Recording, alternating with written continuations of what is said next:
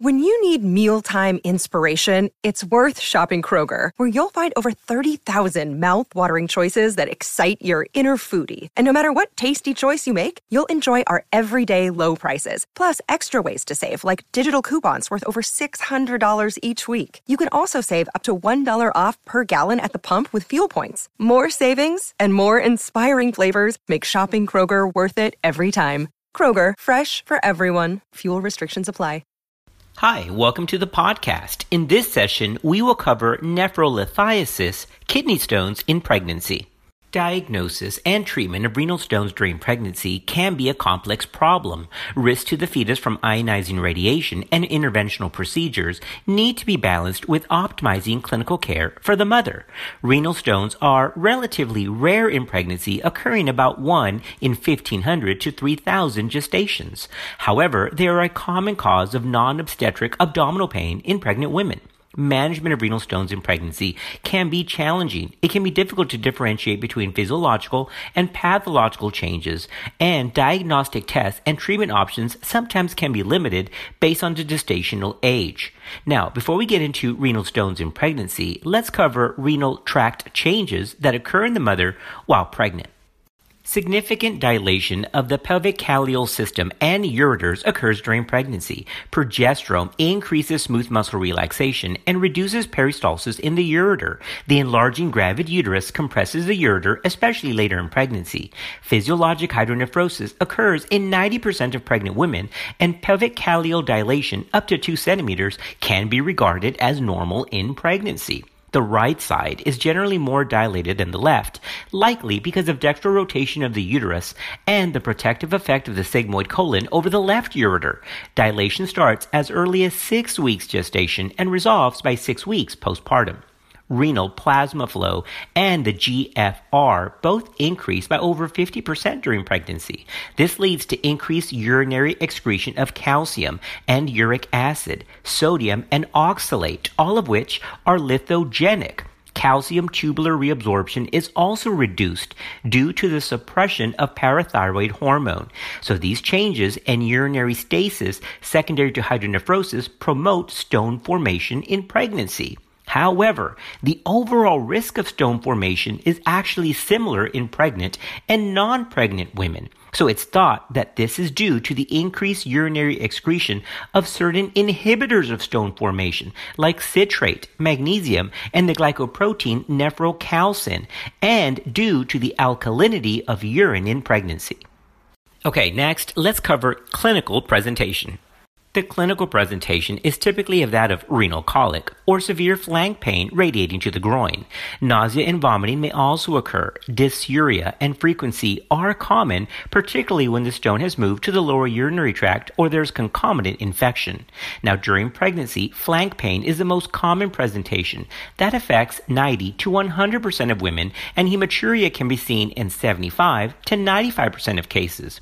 Presence of renal stones in pregnant women has been associated with a significant increase in the risk of recurrent miscarriage, mild preeclampsia, chronic hypertension, gestational diabetes, cesarean delivery, and even pre-labor rupture of membranes.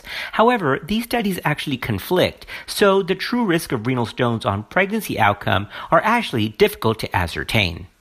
For laboratory assessment, dipstick analysis of a midstream specimen or urine analysis should be performed to assess for underlying infection. An alkaline pH greater than 7 may suggest infection with a urea-splitting organism, whereas a pH less than 5 may be associated with a uric acid stone. If the dipstick is positive for nitrites, a urine culture and sensitivity should be sent to confirm infection and the microorganism involved.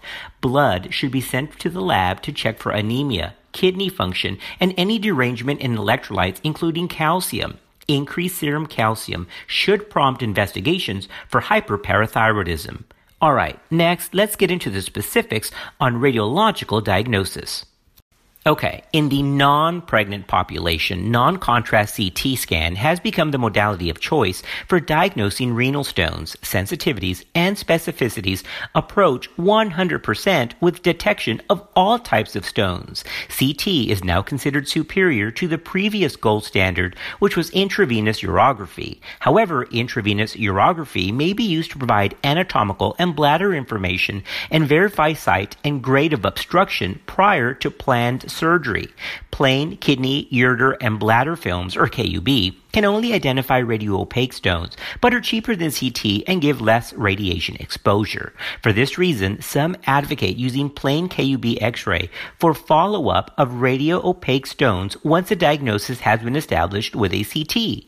MRI and magnetic resonance urography do not visualize stones, but they detect signal voids, making it harder to identify small stones, so they are not generally used. Ultrasound is limited by its poor sensitivity for stone detection. However, in pregnancy, things are a little different. Risks from ionizing radiation for investigative procedures during pregnancy are dependent on the gestational age of the fetus and radiation dose. Effects that increase in severity with increasing dose include fetal death, congenital malformations, growth restriction, and neurological problems. Risks where the probability of effect increases with dose, but there is not a known threshold dose, include childhood cancer and inheritable genetic mutations. In addition, iodine-based and gadolinium-based contrast agents cross the placenta and may affect the fetus. Although no mutagenic or teratogenic effects have been demonstrated, iodine-based contrast exposure in later pregnancy may suppress fetal thyroid function, so neonates should be screened for hypothyroidism within the first week of life. Additionally, gadolinium is typically not used in pregnancy. For these reasons, CT scan and MRI are not typically used in pregnancy. Now, given the established risk to the fetus from radiation exposure, ultrasound is the first-line investigation used in pregnant women. However, sensitivities for stone detection can vary widely from 29 to 69%. Although ultrasound provides additional information on hydronephrosis and hydroureter, it may be difficult to differentiate between pathological and physiological hydronephrosis. Around 20% of patients with complete obstruction may be missed because they are thought to have physiological hydronephrosis of pregnancy. In physiological hydronephrosis, it's important to remember that ureteral dilation does not usually extend below the pelvic brim, beyond the iliac artery. In a small study that compared the value of ultrasound and renography in pregnant women with hydronephrosis, a renal pelvic diameter of less than 17 in asymptomatic patients effectively excluded the diagnosis of uteral calculi. Where transabdominal scans are inconclusive, transvaginal ultrasound can be used to improve detection rates, especially for distal ureteral stones. Additionally, sensitivity for stones can be increased using Doppler ultrasound to measure renal vascular resistance, but this is infrequently done. Lastly, remember that scanning of the bladder to look for uteral jets can help give reassurance against complete uteral obstruction.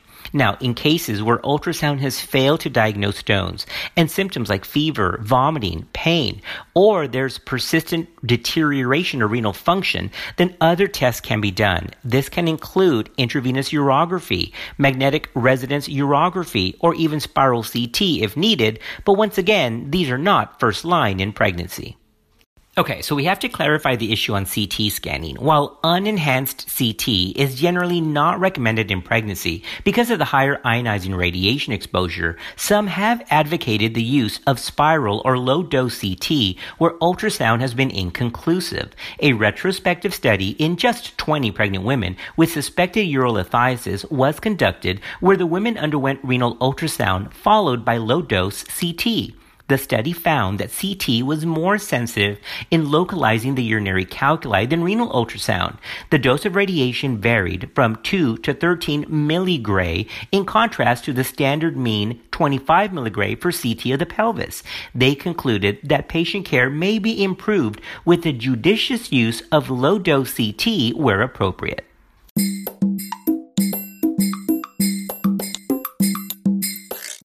The natural course of renal stones depends on the size and location of the stone. In the general population, 70% of stones less than 5 millimeters may be passed spontaneously within 4 weeks, whereas only 47% of stones that are 5 to 10 millimeters will pass spontaneously. It's been reported that up to 80% of stones were passed if they were located in the vesico-ureteral junction. That's the VUJ, compared to 43% if they were located in the proximal ureter, regardless of stone size. Now, in pregnancy, up to 85% of stones have been reported to be passed spontaneously with conservative therapy, and 50% of those that are not passed during pregnancy will be passed after delivery. Now, let's talk about expectant management. As the rate of spontaneous passage of stones is actually quite high, expectant management is first line in both the general population and during pregnancy. This includes analgesia, hydration, and antibiotics if infection is suspected. Hydration promotes passage of the stone by increasing urinary flow and output. Opioids are generally prescribed to treat acute renal colic, and they can be used safely in pregnancy. But of course, it's now recommended to use the lowest dose and for the shortest duration of time possible. Non-steroidal anti-inflammatory drugs, NSAIDs, can also be used for pain management in the non-pregnant population where renal function is not compromised, but they are generally avoided in pregnancy due to concerns of the adverse effects on the fetal kidney and oligohydramnios and possible premature closure of the ductus arteriosus. They can be used in short courses before 30 weeks in individualized cases where the benefits outweigh the risks, as the effects on the ductus are actually reversible before 32 weeks.